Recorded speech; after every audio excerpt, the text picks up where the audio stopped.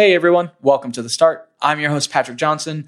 I'm glad to have you back this week. Thank you for joining me. Thank you for tuning in, taking time out of your day to hang out with me on this podcast. This week, we've got an awesome developer, programmer, all-around smart guy, and a really good friend of mine. His name is Pavan Trikutam. Hopefully, Pavan, I said your last name correctly. I'm sorry if I did not. Pavan is currently a Rails developer. He runs his own consultancy called Grey Bike. And I met Pavan through a project that I worked on and still occasionally work on called Soma Water. Pavan is the backend developer that supports Soma Water, and I am the front-end developer that supports Soma Water. So we've spent a good part of, I think, 2 years now working together on this project over time, watching it evolve and change and update and just get better. And through that, we've obviously hung out on Slack, had a handful of Skype sessions, shot the shit, learned about one another, and I thought he'd be a really cool person to come on the show because there's tons and tons of moments when I don't know what to do about something and I ping Pavan and I'm like, hey dude, you got a second? And he always gives me just like good nuggets of knowledge. And sometimes it's stuff about programming or about the code or the problem, right? Or the domain that we're in at the time. Sometimes it's just about life. Sometimes it's about freelance stuff. Sometimes it's about, he's really big into hip hop. Sometimes it's like new artists and that kind of stuff. But generally speaking, he's a well-versed, well-rounded guy. Who I thought would be a really cool person to interview for the show. And needless to say, it was. Pavan's background is not unlike any other programmer, and that's not a bad thing, right? And by that I mean it's something that he's done since he was young. It's not a new endeavor for him. But as he progressed through his career and his life, you can sort of tell where some of these nice little nuggets of knowledge came from, right? Like Pavan, when he went to school, they sort of explained this idea that the kind of work you want to look for are big corporate entities like Oracle or Cisco or whatever. And then at one point in his life, he got to work at an agency and that's when the whole providing services as a product, quote unquote, right? You think about what most agencies do, could be a thing. And that's when the ball really started rolling for him. And it sounds like, if I were to infer from our episode, that is what inspired him to start Grey Bike, and which is what he's doing now. And he stays pretty busy and he does some really cool work with that. But all around, I think Pavan's a cool dude. I think this episode is going to be a really, really fun one. So I appreciate you all listening. Before I release you to the show, I will say the same thing I say every episode, which is if you have time or feel intrigued enough to rate, review, or share this episode or the podcast, I would be indebted to you in a internet-y kind of way. But yeah, I appreciate you guys. If you can, share, review, rate this show. Also, if you've got any questions, comments, concerns, whatever, you can hit me up on Twitter. It's at @thestartfm. I will always respond. But yeah, that's all I got. Enjoy the show. It's me and Pavan Trikutam. Pavan, I'm sorry.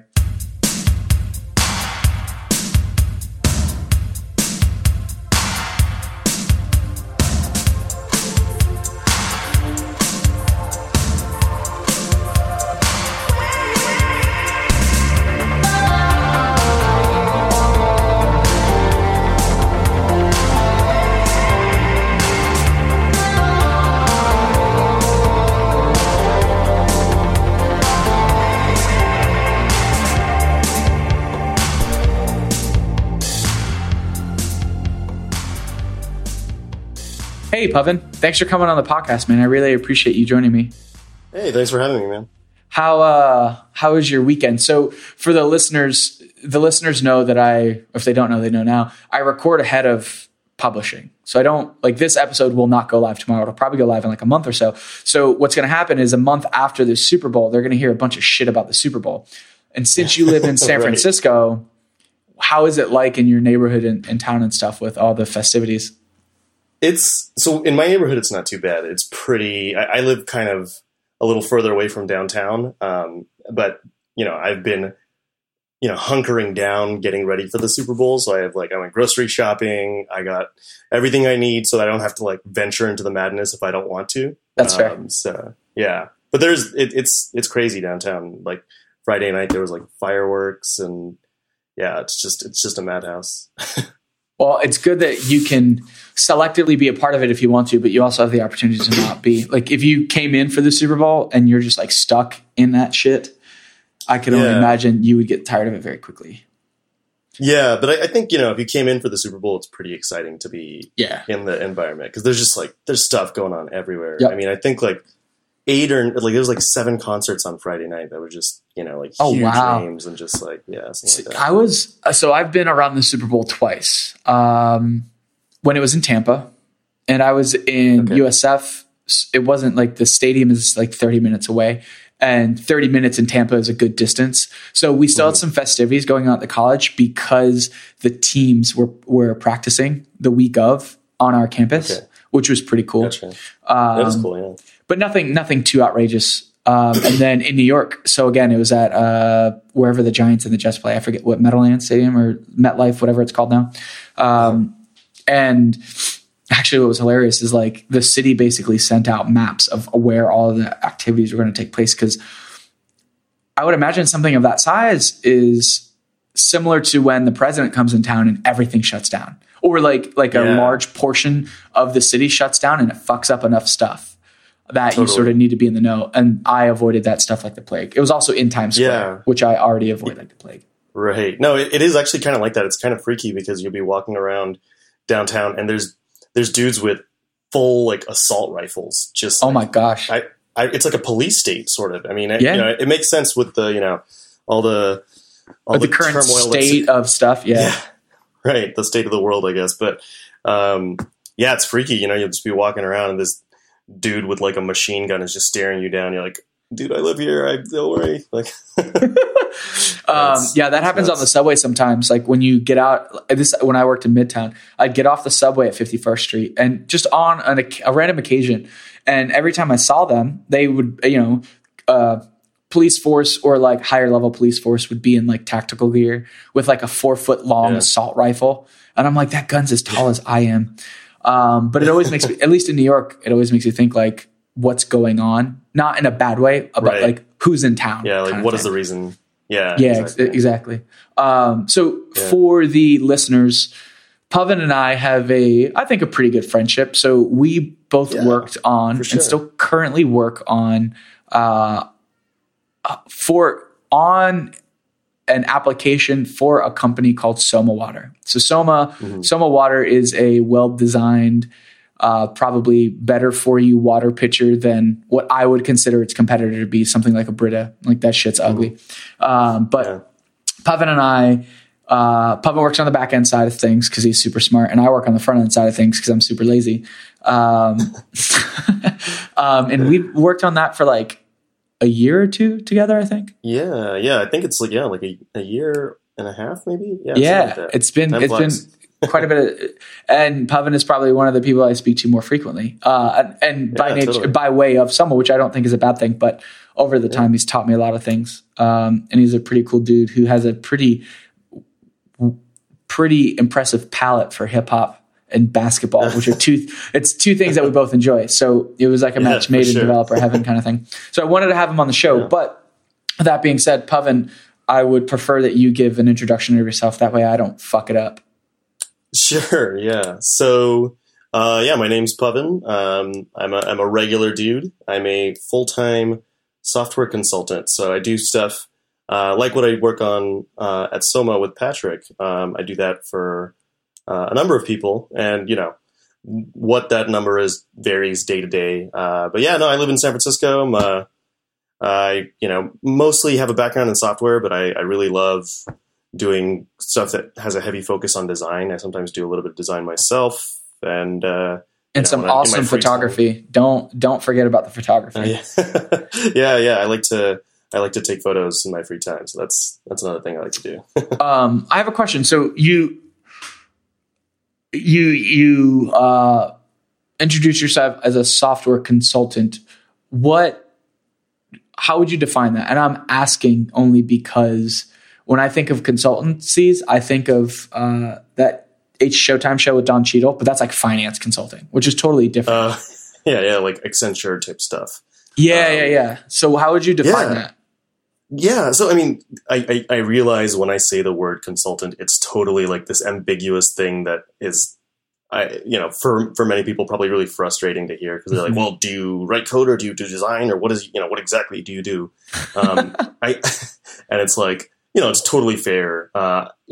Essentially what I do is I work with a lot of businesses and I use technology to help solve their business problems. Okay. So I have a background in engineering. I have a computer science degree, so most of the time it takes some form of writing code or working with code, but sure.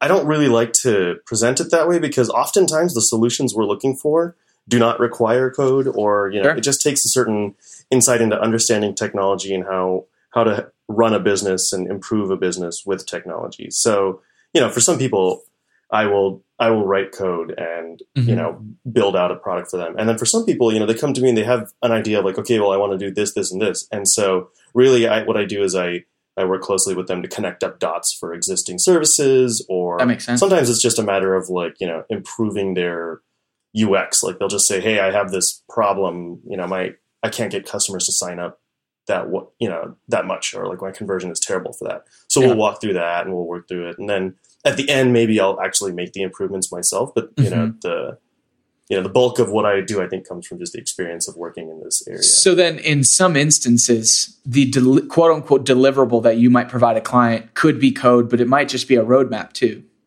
Yeah, totally. I mean, very cool. I had one client that, he had a landing page that was just super confusing and no one was signing up. And so I just worked with him. I talked to his customers and we did a bunch of research, and it was more of like I guess it was like a strategy document, which eventually turned into wireframes. Very cool. And that's awesome. Line of code. Yeah, that's great, cool. Man. No, it's really cool because I feel like the industry that you and I are in, which is software, programming, engineering, design, whatever, right? X. Mm-hmm. For a very long time has always been seen as a artificial until tangible industry. By that I mean you weren't going to get paid until you gave them something that worked, that they can touch, that they could interact with. But now I'm noticing, not only from you but from other people, that it's no longer artificial until tangible. It's very much like it's the varying levels of it being tangible is finally being respected. So like the idea of like doing user research, and maybe at the end you don't have a fully designed brand new set of code that is a website, but instead you've got sort of this roadmap on how to make this thing better because there's a bunch of thought that went into it. Yeah, no, totally. And I think, this industry is super young still. And I think, every single day it goes through its own form of growing pains. And, there's all sorts of, there's more and more people joining the industry, playing different roles, it's growing. And so, yeah, I think I approach it with the idea that, software and technology is really just a tool to get what you want to get done. Yep. Done. Right. Yep. Like I don't sit here and go home and think, man, I really love writing, super advanced code. Like, I can appreciate it. I think it's cool to have like a well-designed piece of software and code that works well and is well tested and stuff. There is a certain gratification you get from that, but really for me, the main thing is like you use that to build something awesome. Yeah, something cool. It's a medium. It's a mode of transportation, essentially. Exactly. Right? You don't buy it to an end. Yeah. Well, for most people, right? Right. So yeah. I think that because of that, for me, the deliverable can be something besides just code, because it's really like what I'm trying to accomplish is like building something or improving a business or something like that. Yeah. Versus some people, it's just like, they just want to write code and they don't want to have to deal with thinking about too much other stuff. That's not fair. everybody. Different. So at what point in time did you get into code? And I asked that because you mentioned that you went to school for it too. So had this always been like the plan? No, actually, when I was younger, this is going to be embarrassing. When I was like really young, I was super into comedy and I wanted to be a comedian. That's I remember like being in, well, for whatever the case is, it was something that I thought a lot about. But yeah, when I was in elementary school, I used to just think like, man, I really want to just be like funny. And I think it was probably because I wasn't funny at the time. And so I would like crack all these jokes in class and they would just fall flat. And I would just be like, nah, man, I'm going to get it. I'm going to do it. So, if it makes you feel better, I wanted to be a golfer. I wanted to be a professional golfer, and I had never played golf a day in my life. Really? And then I played and I was like, this sucks. Yeah, it's hard. And then my aunt, this is obscure, but my aunt wanted to be a bunny. No joke. Like as a child, like interesting. Elementary school, you asked her what she wanted to be when she grew up. She wanted to be a bunny. Yeah, that's a little bit more creative than the average. Yeah. So you being a comedian is by no means that embarrassing. Yeah. So, I mean, I think ultimately it came to a point where I was like, I got to think about what it would take for me to try and become a comedian, and like really, like it's really hard, and like it just takes like incredible dedication. Do you ever listen to the Mark Maron podcast? Yeah, occasionally, yeah, it's great, dude. While all the stories are super interesting, hearing people be like, "Yeah, I was sort of living out of the back of my car for like a couple months," and you're just like, "Fuck."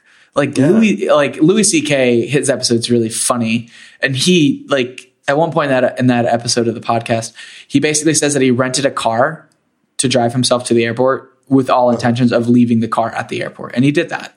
And like, he just did a bunch of dumb stuff. But with every comedian, the story is always, and most actors too, generally speaking, it's always a tough road. Like, there's a couple good breaks, but generally speaking, they're swimming against the current for most of their career. Totally. In fact, actually, I just recently saw this really interesting documentary. Oh yeah. It's really awesome. And I think it's a bunch of interviews with a lot of rappers that, have found relative success, but aren't exactly like, they're not the Kanye Wests and Jay-Z's of the world. They're like, they probably drive and do tours at smaller venues and, probably don't have like massive followings. I think probably the most famous rapper that was interviewed in that would either be Evidence from Dilated Peoples or Slug from Atmosphere. See, I don't know. I was hoping you were going to say Boozy. Oh, no, I'm not familiar with him. Oh my God. It's terrible. In my opinion, it's terrible Florida rap.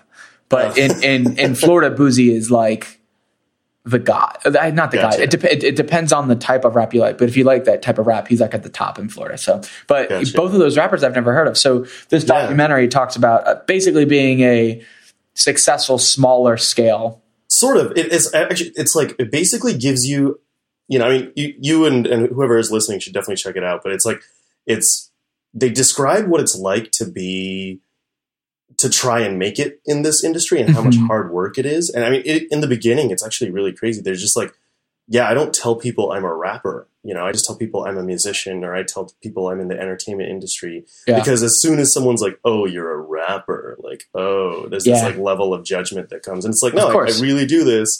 But people, it's weird. And like, it's really hard. And like, you see, they follow some of these guys to their shows, and some of these guys talk about their shows where they're playing and there's like 5 people in the audience. And it's just really humbling. But then at the same time, these people also, they get to make music for a living, and it supports them, and it's really awesome. So that's pretty cool. So it's really inspirational, and it kind of grounds you a little bit, because you think, oh man, like it would be just so great to do this thing that I love. But then it's like, no matter what you do, you got to put in such hard work that it's like, it's no joke. With the exception of sports. And by that, I mean, like you can't work hard at being very tall, right? Like those kind of things. Some stuff you're born with, for sure. But yeah, exactly. So in the case of like physicalness, some things you are born with, but generally speaking, what I'm realizing, and I'm not even that old. So thankfully I'm sort of realizing this now, versus when I'm like 50 and I did a bunch of dumb stuff, is that like most people, and I would argue comedians too, at least from listening to the Maron podcast, and I don't think that is the end all be all, but what it sounds like is it's hard work and perseverance a lot of the time, right? Totally, it's not giving up. Like Ron White, I don't know if you know who he is, but he was a part of the Blue Collar Comedy Tour with like Jeff Foxworthy, those guys. He was the older guy that would drink whiskey all the time. He didn't start a comedy until he was like 30. Yeah, I mean, I hear Ricky Gervais started like in his, middle-aged years as well. So I don't know, maybe I and it's just wrong, what to me that's sort of crazy, because what that says is that you don't need to be doing this when you're 20, right, or when you're 15. Right. So like Aziz Ansari was doing it. I think he was on the Maron podcast, and basically what happened was at the time in which he sort of came into the public light was around the time when comedians like Louis C.K. and that whole group were in their 30s and in their 40s, and they're having jokes about kids and shit. and about family, like, just stuff that's a part of their everyday life. And then Aziz Ansari came up, and he has a different perspective because he's not a white dude as well, but he was also in his early 20s. So he was making early 20s jokes, right? Jokes about like, and I'm making this up, but jokes about, I don't know, like going on a Tinder date with a girl that doesn't look anything like her profile photo, right? Like stuff that like a missing audience in the comedy world laughed at, and that sort of helped propel him. But at the same time, he still had to work small rooms, and like he still sucked for a little bit, and like, he just worked really hard. And it was I guess in that case, an instance of preparation and opportunity along with like perseverance. I think that's also the same for the shit that we do. So you wanted to be comedy. At what point did you realize that may not be the path for you? It was pretty quick. It was like, I mean, I like in high school, I used to do like a lot of improv. I still like do it occasionally here for fun, but it's more just like, I just like goofing around and being an idiot and stuff. And so there was a point where I was like, I don't want to like put everything into this. Like this is cool, but I don't love it that much. Yeah. There's definitely a breaking point when you realize it's either all or nothing. Yeah, totally. And I was like, I'm just not interested in putting in that kind of work for this kind of thing. And, I grew up in a very like traditional Indian family. So, engineering and computer science was very much on the table the whole time, Is that because it was a smart career choice, or did you have family members that were already in that field? Both.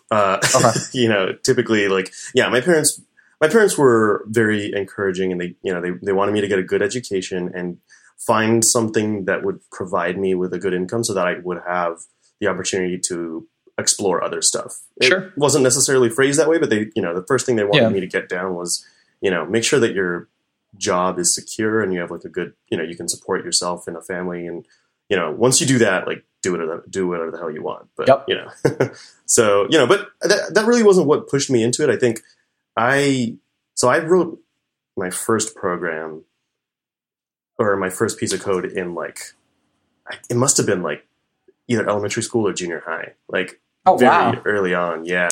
I'd always just kind of been a tinkerer, I guess, like the classic engineering, nerd stories, my dad brought a computer home and I was in the first grade or second grade. And I remember I would play games on it and do stuff. And this is back in the day of like, there was very, very like, I don't even know if there was like a UI. I think there was. I don't think I was like on the command line doing like hacker stuff. But there was like, it was very simple back in the day. And then I wrote like, eventually at some point I looked up enough and I wrote a simple text-based game in BASIC where it's just like, if you want to enter this room, press yes or no. And some really like, silly little game. And I mean, I always kind of enjoyed I think I've always just tried to create stuff. And so that, it was a very easy way to create stuff out of nothing. So and did your dad know engineering stuff? So like, was it one of those things where you were tinkering on your own, or was it something you and your dad did together? He was in the field, but a lot of the stuff I would kind of do on my own. He was pretty busy. And he would definitely help me figure stuff out, but it was, he was very much like it was hands off. There wasn't really a story of us like together putting together something or anything like that. I can only imagine what's going on in your dad's head at that time, because if he's in the field, he's probably super excited that you have some mild interest in it, right? Because it's something you can share together. But if he is too involved, then you might step back and be like, no, I don't want to do this anymore, because maybe you feel like you're being forced. But then if he's not involved enough, then maybe you lose interest. Like there's this, and I feel like that happens. It doesn't matter what it is, whether it's a dad who wants their son to play baseball or a set of parents that want their kids to be academically inclined. It doesn't matter what it is. I feel like I can only imagine how hard that is to be a parent. Like be excited that your kid's interested and then like, let them do it. Right. No, totally. I think for him, it was more like he just wanted to encourage me to experiment and learn stuff in general. And so this just sort of fell into that category, because I don't think he doesn't really like write code per se. To this day, I don't really exactly understand what he does. It's more like he's more, I guess he's more in a consultant capacity too. So go figure. Yeah. You know, he does stuff with like databases, and he does more management these days, you know, go figure. But this was just another one of those things that he was like, yeah, you should learn this. It's like a useful skill. Like you should get into it. And, you know, the same thing for like learning math or like learning how to operate, you know, like I remember when I was a kid, he would like give us the expensive camcorder and tell me to go play with it and like learn. Oh, wow. My mom would be like freaking out and be like, be careful, don't break it. And my dad would be like, you know, he's fine. And so he just sort of like encouraged that sort of like learning and experimentation. So that was really great. Cool. Yeah, for sure. So technically then I guess you've been programming for a very long time. Yeah. Yeah. I mean, I think it really started to pick up when I was in high school because I would start making websites. And I, you know, at the time it was mostly just like HTML, CSS, JavaScript type stuff. I never really did anything back end. For me, it's always been a very visual thing. Like, you know, if I can immediately see the result, you know, like the feedback loop. Yeah. If the feedback loop's really small, you tend to keep going because it like, so this is the opposite of baking. I very much love baking, but the one thing I hate about baking is that it takes me from the time I crack an egg to start baking cookies to the time in which you get to eat them is like 5 hours. There's nothing wrong with that. And it's 5 hours because of the process I use. And it's a process I like because it yields good quality, like in my opinion, good quality cookies. But if that was my every single day, that would be tough, right? Because if I experiment on a batch and it tastes like shit, that's 5 hours. Yeah. Right. Whereas if I forget a semicolon in JavaScript, it's immediate. Right. Yeah. And I mean, even taking that a step further, just being able to see something like visual and aesthetic for me has been like always something that's really important. So the immediate feedback loop is huge just for like being able to like learn and stuff. Yeah. But even just for like, I guess like personal gratification, you know, like I want to be able to immediately see what I'm creating and like get that sort of like boost of, you know, happiness from seeing like, oh, this is a beautiful thing that I made just now. And so it's like, it's very easy to like attach an aesthetic, you know, satisfaction to it, I guess. Yeah, that makes sense. Were you in high school, were you building sites for yourself or for other people? Mostly for myself, for like stupid blogs and shit for my friends and like, you know, like, cause like blogs were like huge at that time and they had just invented blogs. Wait, how old are you, Pavan? I'm turning 30 this year. Actually. Okay. So up until recently, I wasn't like the whole blogging thing I wasn't into, and I was sort of ignorant to all that kind of stuff. So when you say the blogging thing got popular, are you talking about like Blogger or like like Blogger, Zynga like or whatever? Journal. Yeah, there you go. That's right. I meant to say LiveJournal, not Zynga. Yeah. That's a game company. No, there was one called Zanga, I think. So there was one like that. Okay. Yeah, and then this was when people would like deck out their MySpace pages. And, you know? All right. So then we're all about we're roughly around the same era. Like my first introduction, I say introduction, it was very, very light. My girlfriend at the time in high school was had a super decked out MySpace page. And she told me how to make like the text scroll across, and it was the marquee tag. Yeah. And so I like had to put the marquee tag in the thing. And what's funny, I say it's funny. I don't know what she's doing now. I haven't talked to her since high school, but it'd be hilarious if she was like an engineer now and like got started from like decking out people's like MySpace page and shit. Yeah. I mean, that's how it starts, right? I mean, for a lot of people, I think they have this kind of story where they're like, I just started playing around with this thing because it looked cool and I wanted to make something looking cool. And then in the process, you're like, oh, I'm like learning how to code and this is not, this is not too bad. Yeah. It's interesting. I brought this up on past episodes and I need to find this article, but I read an article from a reputable source. It wasn't like some weird ass source, but basically this journalist went and studied how children are taught or the educational process in other countries. And he either mentioned like, for the sake of this conversation, let's say he was in Japan. And what he noticed, he was in a Japanese math class and the students were learning how to draw 3-dimensional shapes. Uh-huh. And what ended up happening is the teacher picked a student to go up on the board. Now, at this point in the story, the person flips back to what that would look like in the American like educational system, which is kids learn how to draw 3D shapes. The student that the American teacher picks is probably going to be the best student, right? They can draw it very well. Their level is satisfactory. Whereas in Japan, It was the opposite in this story. The teacher purposely picked a student that was having a hard time and made this student figure out how to draw a cube in front of their classmates who knew how to draw the cube. And the summation of that point was, in the US, we don't teach struggle. But in other cultures, and in this case, the example I'm using is Japan, in this Japanese culture, struggle is very much an apparent part of the educational process. And the reason why I bring that up is because so that's one thing. And then the other thing is that oftentimes, and again, this is a separate study, I read weird things now that I think about it, but it was a separate study that talked about the point in which a kid continues doing something or stops doing something. And it's at the point in which they can derive their quality of work when compared to others. So hypothetically, let's say you really like drawing.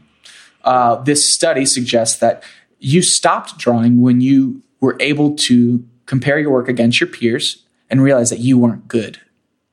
Interesting. So you take those two things combined, right? You got this idea of perceived quality and this lack of struggle as a part of a process. And what you end up with is a lot of people who don't try things. But I think programming, especially earlier on, right? Before today, when you can basically go to a website, share a link, and you can watch me program something. So before that, what used to happen is, and I'm making broad stroke assumptions here, you may or may not have known other people programming, but also the premise or idea of programming at the time was a lot lower level of quality. So the level of quality probably was like comparable to that of a high school kid. So you were like, you're doing fine, and you liked it.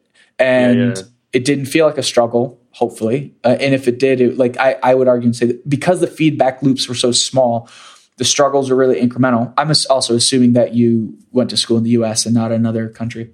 I did, yeah. Okay.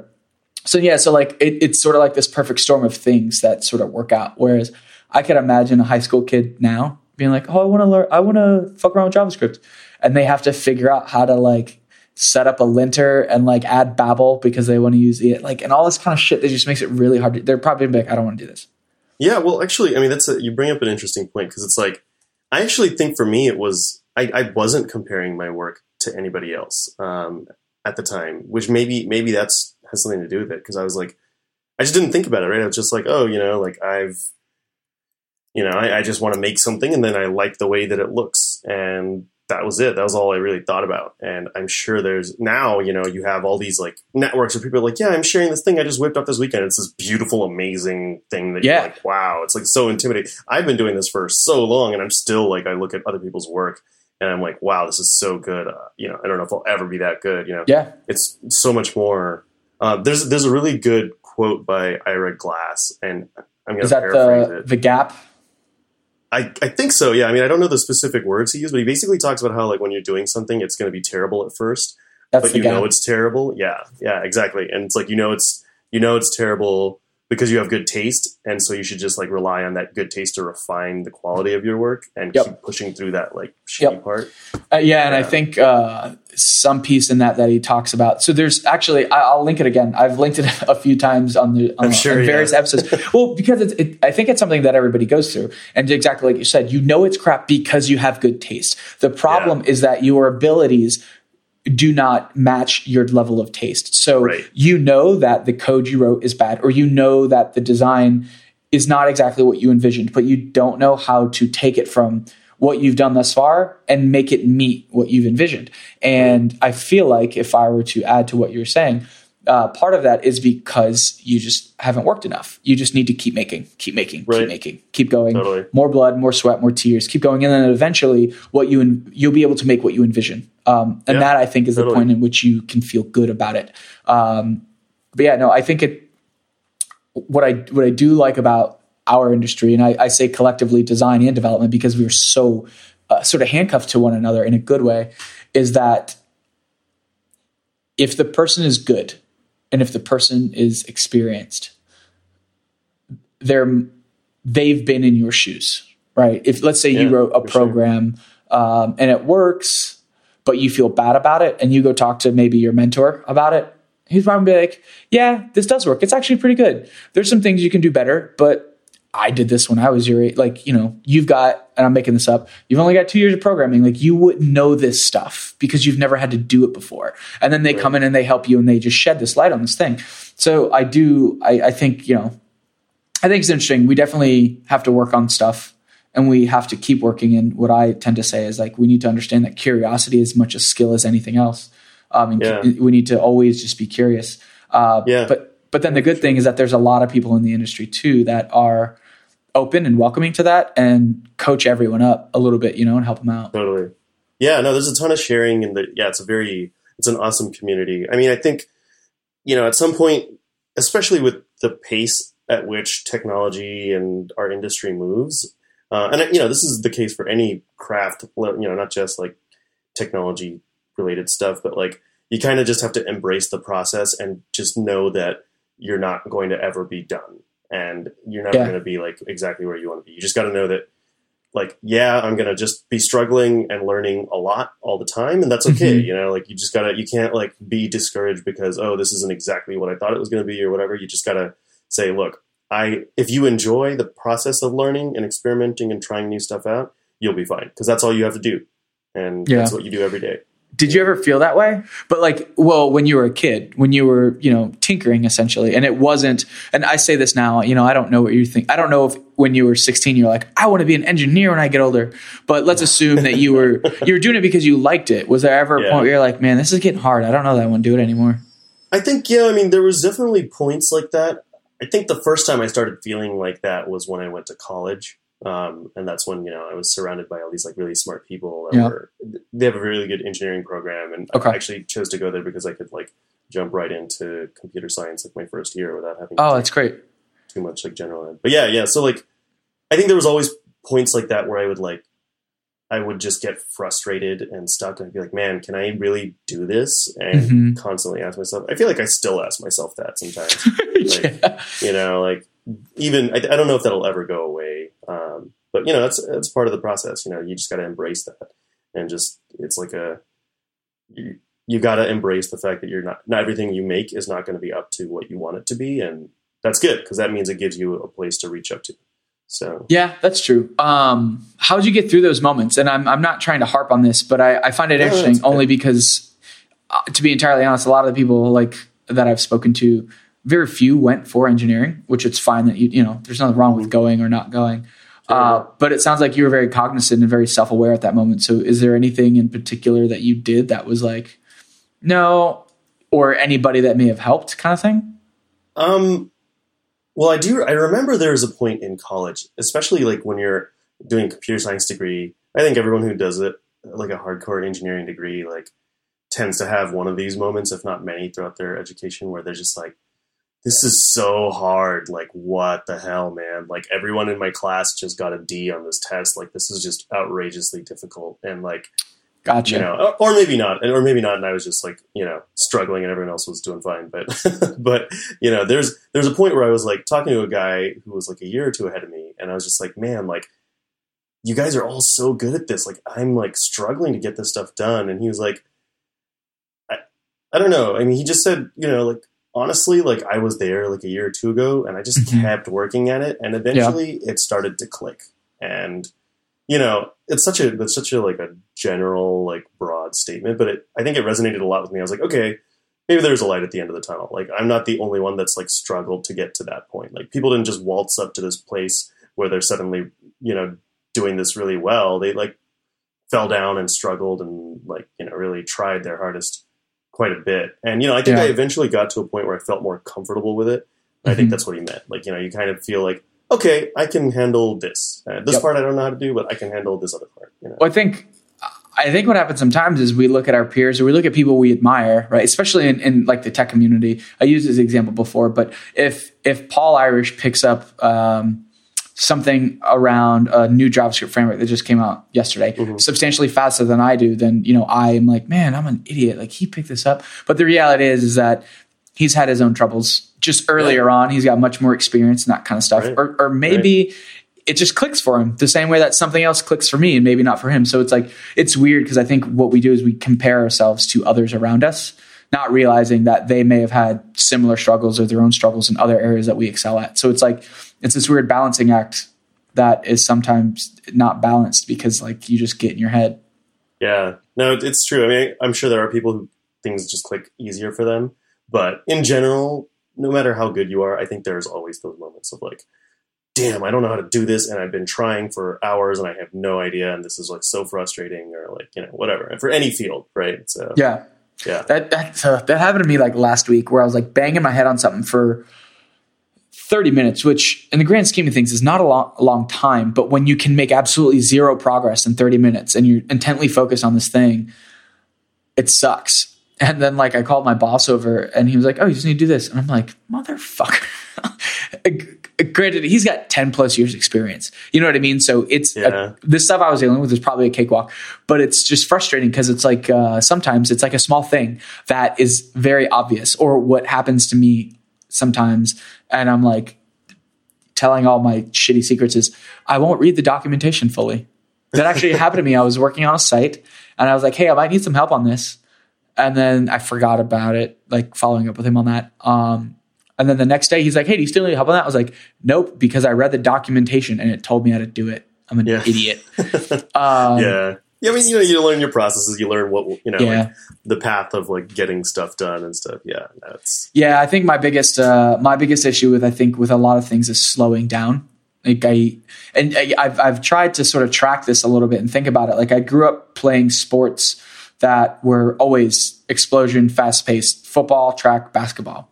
I never read instructions growing up, and that has sort of been a habit, right? That I inherently have. And I think we all have our own kind of habits, whatever they are. So for me, reading the documentation is doing exactly what I'm used to doing, which is moving fast, when in reality I need to like stop. I've legitimately had sticky notes on my desk that just say slow down. I think there's something to be said though. I mean, I think that's fair, but I also think that there's something to be said for that. Probably says something about you where you're very down to tinker and experiment and just dive right in and like go in head first, which is good. That's great. Like that's a fair point too. That's a much nicer way to phrase it than I just did. Yeah. My mom has this like running joke in my family where me and my dad we'll never read the instructions before assembling something we just bought. We'll just start doing it. And then like, half the time we get it wrong, but it's, you learn so much in that process. Yeah. So, I think that's most guys that do that though. Isn't that the joke? It's like instructions and directions we don't ask about either. Yeah. I mean, I think it's just anyone with that sort of like mindset of like, tinkering, people just want to get into it instead of like just reading for hours about something and then doing it. So which is interesting because I'm finding that I like both parts of it. Like last night I was tinkering with like a parallaxy scrolly JavaScript framework. So less scrolling backgrounds, more hiding, showing, firing events based on scroll position of a page, like that kind of stuff. And I hadn't done that in a very long time, but last night I was just tinkering with it.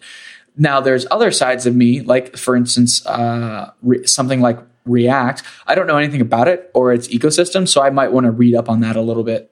Right. Yeah. And sort of just get this bearing about it. Whereas this other thing, I can just play with it. And it's like, it's weird that it's like some things you're okay with jumping in on, like a camera is a perfect example. I don't know anybody that reads the instruction manual before playing with the camera, but totally. You might take a class on photo editing because maybe there's just a few extra hurdles there with the software and all that kind of stuff. Like, it's like, I don't know, it's this weird thing. People are weird. That's basically it. So, all right. So you were in college. You were having a good old fun time building shit or like learning and stuff. What was like your first thought with getting a job? And I ask because I didn't go to school for computer science, so I don't know how they set those expectations. Is it something like go get a job at a big conglomerate where you can be a Java, go get a job at Chase and go be a Java engineer? Or is it like I've actually had some friends and spoken to some people who are artists who are classically trained artists, and those courses very much make it clear that freelancing is probably what you're going to be doing for the rest of your life, and that's just sort of the expectation they set. So, what was it like for you? Yeah, and don't mind me for a second. I'm just grabbing a battery while I answer this question. All good, man. Yeah, so I don't know. I think it's a little bit different in the engineering industry, or at least for computer science, because we have stuff that's in such high demand. You definitely have a lot more opportunity, I think. So for that, it comes down to, I feel like it changes every year. Like right now, it's probably a little different than it was 6 years ago. Now there's like all these like hip companies in San Francisco and stuff that everybody wants to work at, versus like maybe like 15 years ago, it was more like you want to work for Oracle and you want to like get a good job, doing that. So I think there was a variety of stuff. And the romanticism of like having a startup has definitely grown quite a bit. Now like everyone wants to start one, and like everyone wants to join the hip startup and stuff. But I don't know. It's hard to say. For me, I graduated right as the economy tanked. So for me, it was just I was just like, I just want a job. Anybody pay me, please. So yeah, I didn't really have the pick of the litter at the time. Was it that hard though? Because I feel like even then, technology is still very important. You know what I mean? Yeah, no, totally. I mean, I think maybe it's just because I have more experience now, and I know more people in the industry now. But like, I feel like it was a lot harder then to get a job that I wanted specifically than the type of job. Like right now, I feel like I'd have an easier time. But the economy is doing better, and I also have more experience and whatnot. But yeah I don't know. I didn't feel like anybody guided us per se in one direction or another. That was kind of cool about my college, was that like, people went to all different. I mean, there's people that worked at Apple over the summer, and then there's people that went and worked for like defense contractor companies, and like they had these job fairs, and there's all sorts of companies there. So for me, it was just like, I didn't feel pushed in one direction or another, I guess. So where did you end up then? What was that first job? My first job was, I worked at, it was awful. I worked at Kaiser. I hope I'm not like saying something I shouldn't be saying, but I worked at Kaiser Permanente, the medical company, in their IT department. Okay. And I mean, it wasn't, okay, I shouldn't say it was awful. I'm very glad that I got the job, and the people I worked with were really cool. They were really nice and super great. But yeah, it was just like work that I didn't want to be doing. Sure. I think awful is also a judgment you pass in hindsight, right? Like at the time, you probably didn't really know, with the exception of maybe talking to some friends. But if your job is to manually like set up servers, then that's just what it is, right? And maybe you've got no preference towards that until you talk to another kid you graduated with, and he's at Facebook, and they give him like foot massages. And in comparison, your job is terrible. Yeah. So for me, it was just sort of like, I just wasn't writing code as much like I was doing. It was just like way more bureaucracy and stuff like that. So that was when I realized I didn't want to work at a large company. That's fair. Yeah, I've had a bout of large corporate companies, and they're not fun. I don't like them. It's rough. I mean, it's cool. I mean, it has its benefits and its negatives. Yeah, I mean, like it's a toss up, right? Larger companies have the benefit of more money, more security. I know a lot of people who choose to work at more, I say large, what I really mean is established, right? So Facebook is large. It's probably not as stuffy as GE might be, right. But it still is a large corporate entity. But you get the security. You also know that you're probably going to get paid better than like an obscure startup, right? Or someone's small business. So there are some benefits, but I guess it depends on what you're willing to trade. Yeah. No, it's true for sure. You were at Casa Permanente, and at some point you realized you wanted a new job. And what was that process? I mean, I think like the first week I was there, I realized that. It was like, I knew going into the job that it wasn't like the ideal, and that it was going to be sort of a stepping stone. And I was on a contract, so it wasn't like I was, like signing up to be like this employee and then ditching out on it. So I didn't feel bad about like searching for a new job, because I knew that there was they probably would have extended my contract potentially indefinitely, but I knew that there was a form of a stopping point at some point in the future. So I was like, fine, searching for something. But I don't know, like it came from that same desire of like, I want to create stuff. I just wanted to make stuff. That's always what it's been. I wanted like, use whatever skills I have to build something cool. And I wasn't doing really much of that at that job. And so I just knew that I needed to get to a point where I was able to do that, whether it was for myself or for other people or whatever. I just wanted to make, and that's always been the motivator. So gotcha. No, that's really cool. So where did you end up next then? So the next job I had was pretty cool. It was I worked for Mercedes-Benz R&D. Oh wow, that's actually pretty nifty. It was rad, man. It was a really cool job. Their R&D, like North America, I think they have like a headquarters in Palo Alto. Oh wow, that makes sense though. Yeah, so I was like, I'm in the Bay Area. It was like, I was actually like writing Android code and modifying like the Android operating system, and then we would put it into the race cars that they had. What? Which was super cool. Yeah. What was that for? Like, why were you writing this Android stuff and then putting it in the cars? Well, if you look at like most cars today, actually, I think this is the year finally that my code has been released, even though I wrote it like 6 years ago, because it's like, got this long process. Yeah. But like, if you look at any of these cars today, they have these, smart, systems that are like essentially like it's like a tablet in the car, right? And so we were just experimenting with like using Android to power that. Okay. So to be the operating system for that interface. Exactly. And so, we wrote this app that like you could do it would start tracking times and GPS for your laps on your race, like in, just like performance type stuff. Racing performance stuff. Which was, it was super cool. And then one day we would oftentimes we'd get into the cars and drive them around to test stuff. Yeah. That's so awesome. Was it like a separate track, or was it all a part of the same complex? The actual building itself was really small. So we just go find like open parking lots and like go do donuts and shit.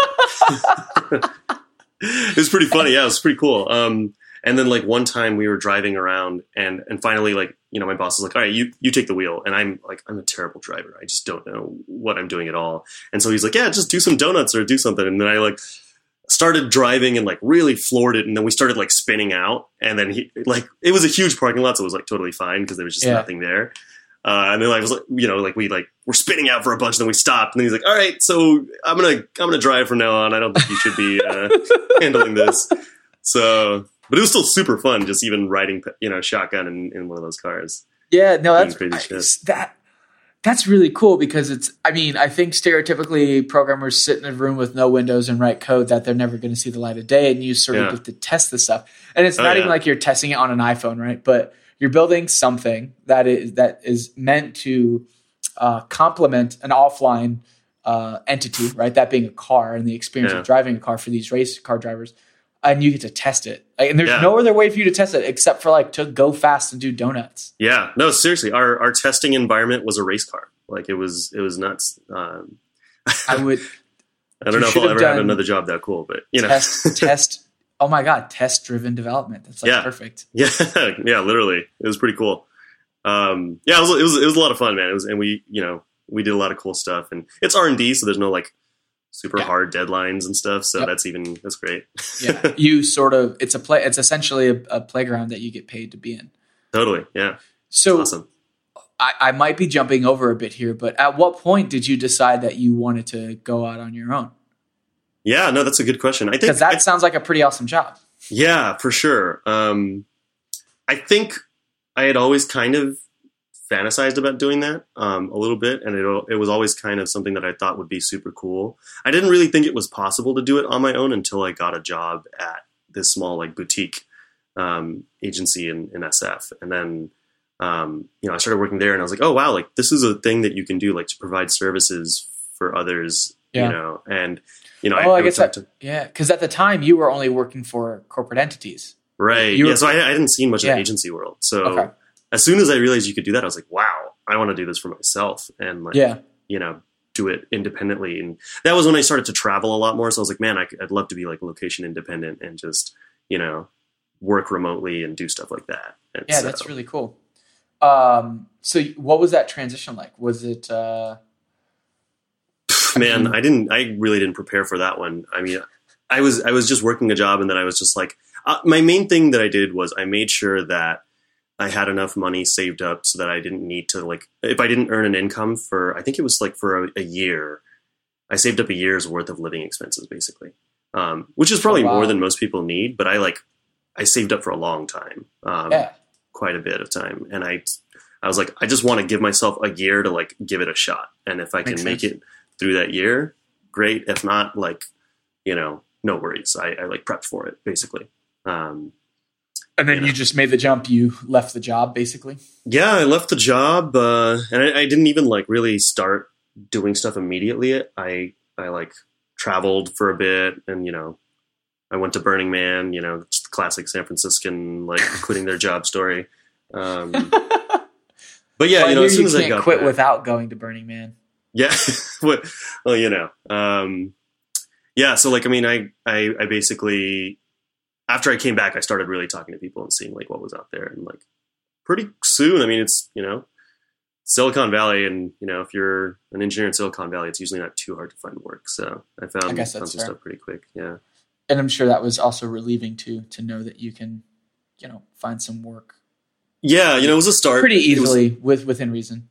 Yeah, no, for sure. I definitely I still dipped into my savings a fair amount during that first 6 months because it was like a slow build up process. But it was okay. I mean, I was like a little bit more selective about the type of stuff I took on, like wanted to make sure it was work that I wanted to do and stuff. So yeah, it was cool. Yeah, no, here I am. It's like 2.5 years later, I guess.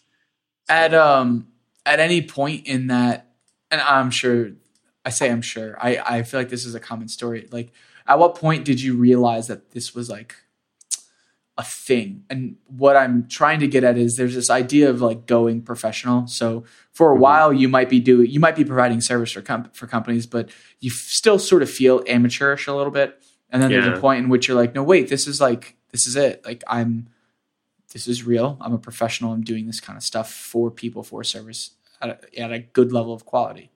Right. I never really had doubts about the quality of work I was providing. The only times that I had, because I'd worked at 2 different places where I was essentially a consultant doing the same thing, and I knew I could do it. It was more like the question of can this be sustainable for me?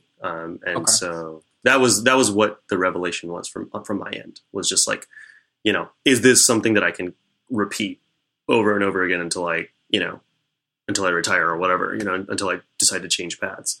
And that happened probably like somewhere in that second year. Like after that first year, I was like, okay, I actually did it. I made it 1 fiscal year, and, I'm not like broke. And I was like, I've been living in SF, and so it's, I've been able to live, relatively comfortably. I get to travel and stuff. So I was like, yeah, this is great. If I can keep doing this, I will. I mean, I think if you talk to anybody who's an independent consultant, at varying levels, there's always a certain amount of uncertainty involved. It's possible, who knows, like maybe all of your clients will suddenly run out of money. And so you have to figure out what's coming up next, or sometimes you don't know what the next project is going to be per se. And there's a lot out there about how to improve that and how to get your, pipeline built up properly and stuff. People like Brennan Dunn and like, Nick DeSabato and these guys, I don't even know if I'm saying his name right, but these guys are like,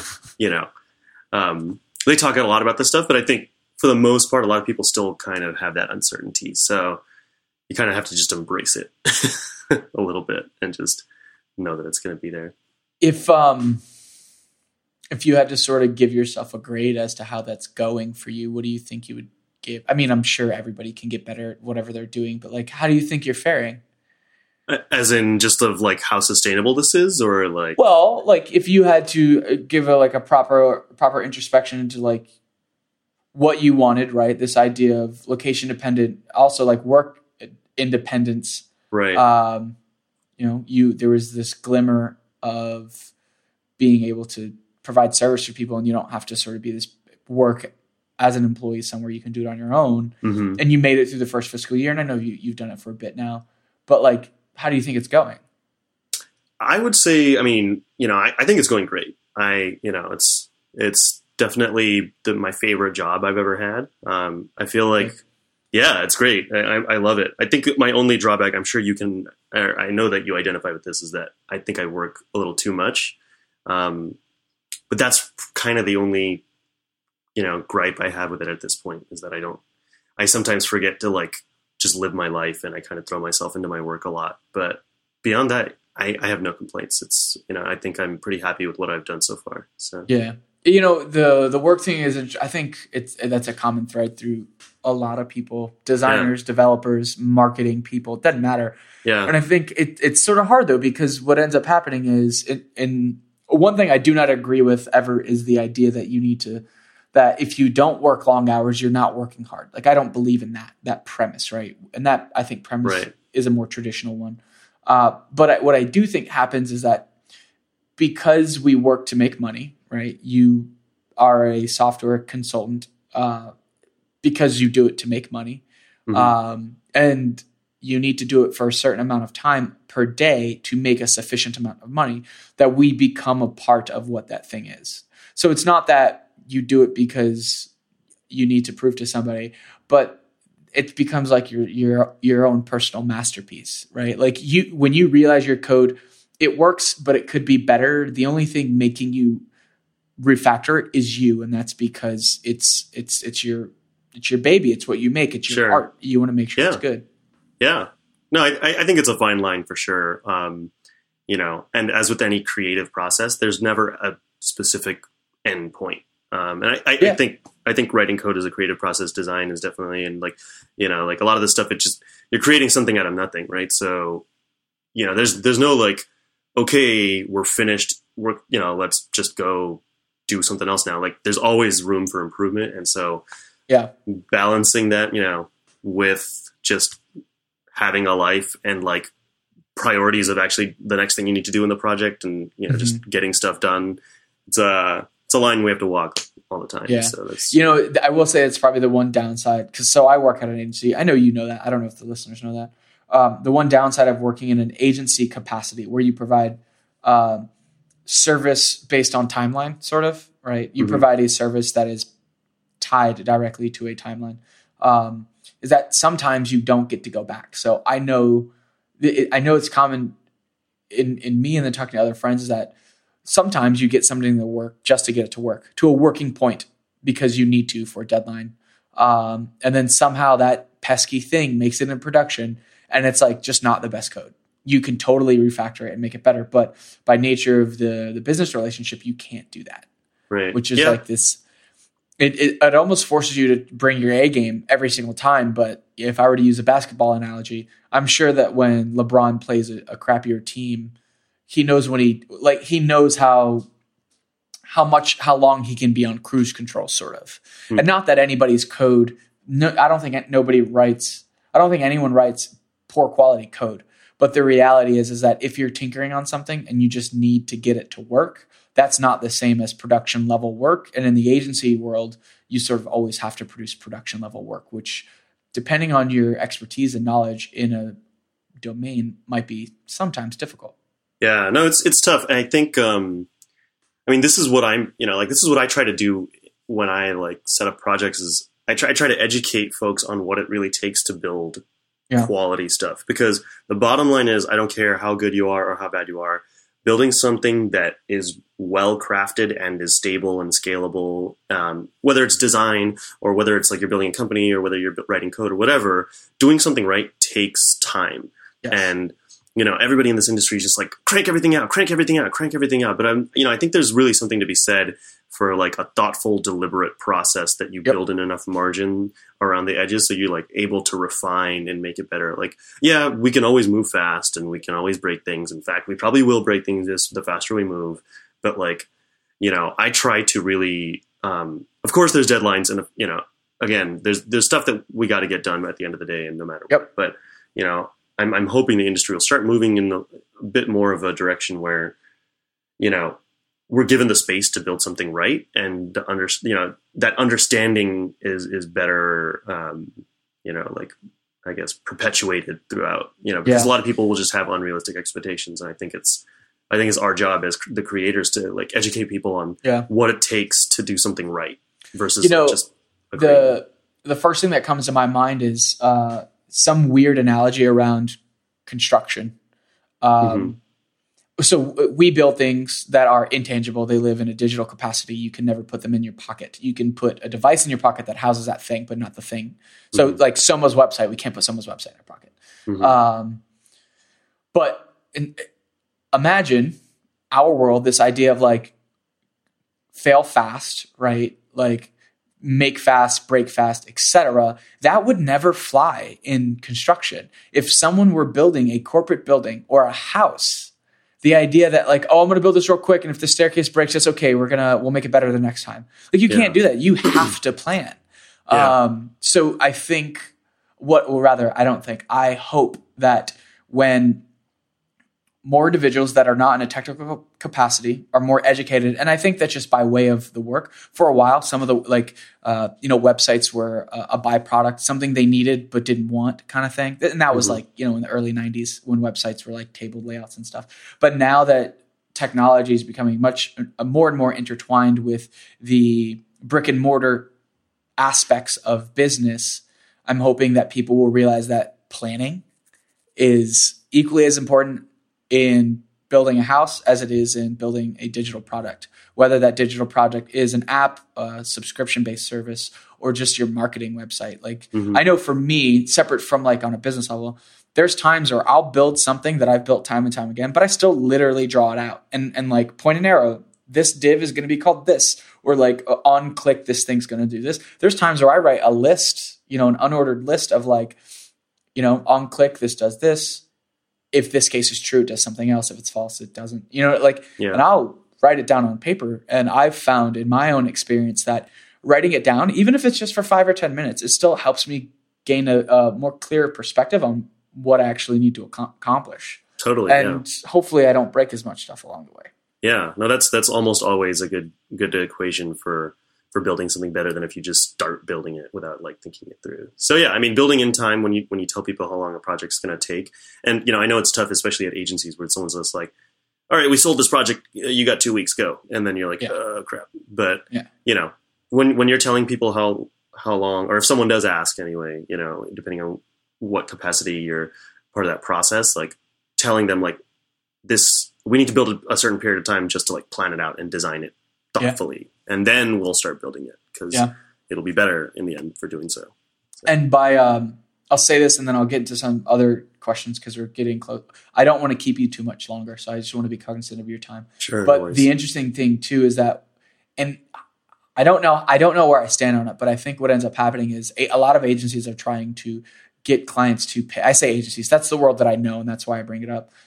They try to get clients to pay for discovery, which, in my opinion, if the business that hired the agency had an in-house team, there's no discovery phase. And discovery is used for a different purpose. I think sometimes within an agency, discovery is used to learn about the business because they're removed. They have no knowledge of, they know this company sells product X. They don't know why or to who or those kind of things. Right. Whereas if they had an in-house team, discovery is no longer education about the product. It's more education, hopefully, about the technology, essentially the planning stuff that we discussed.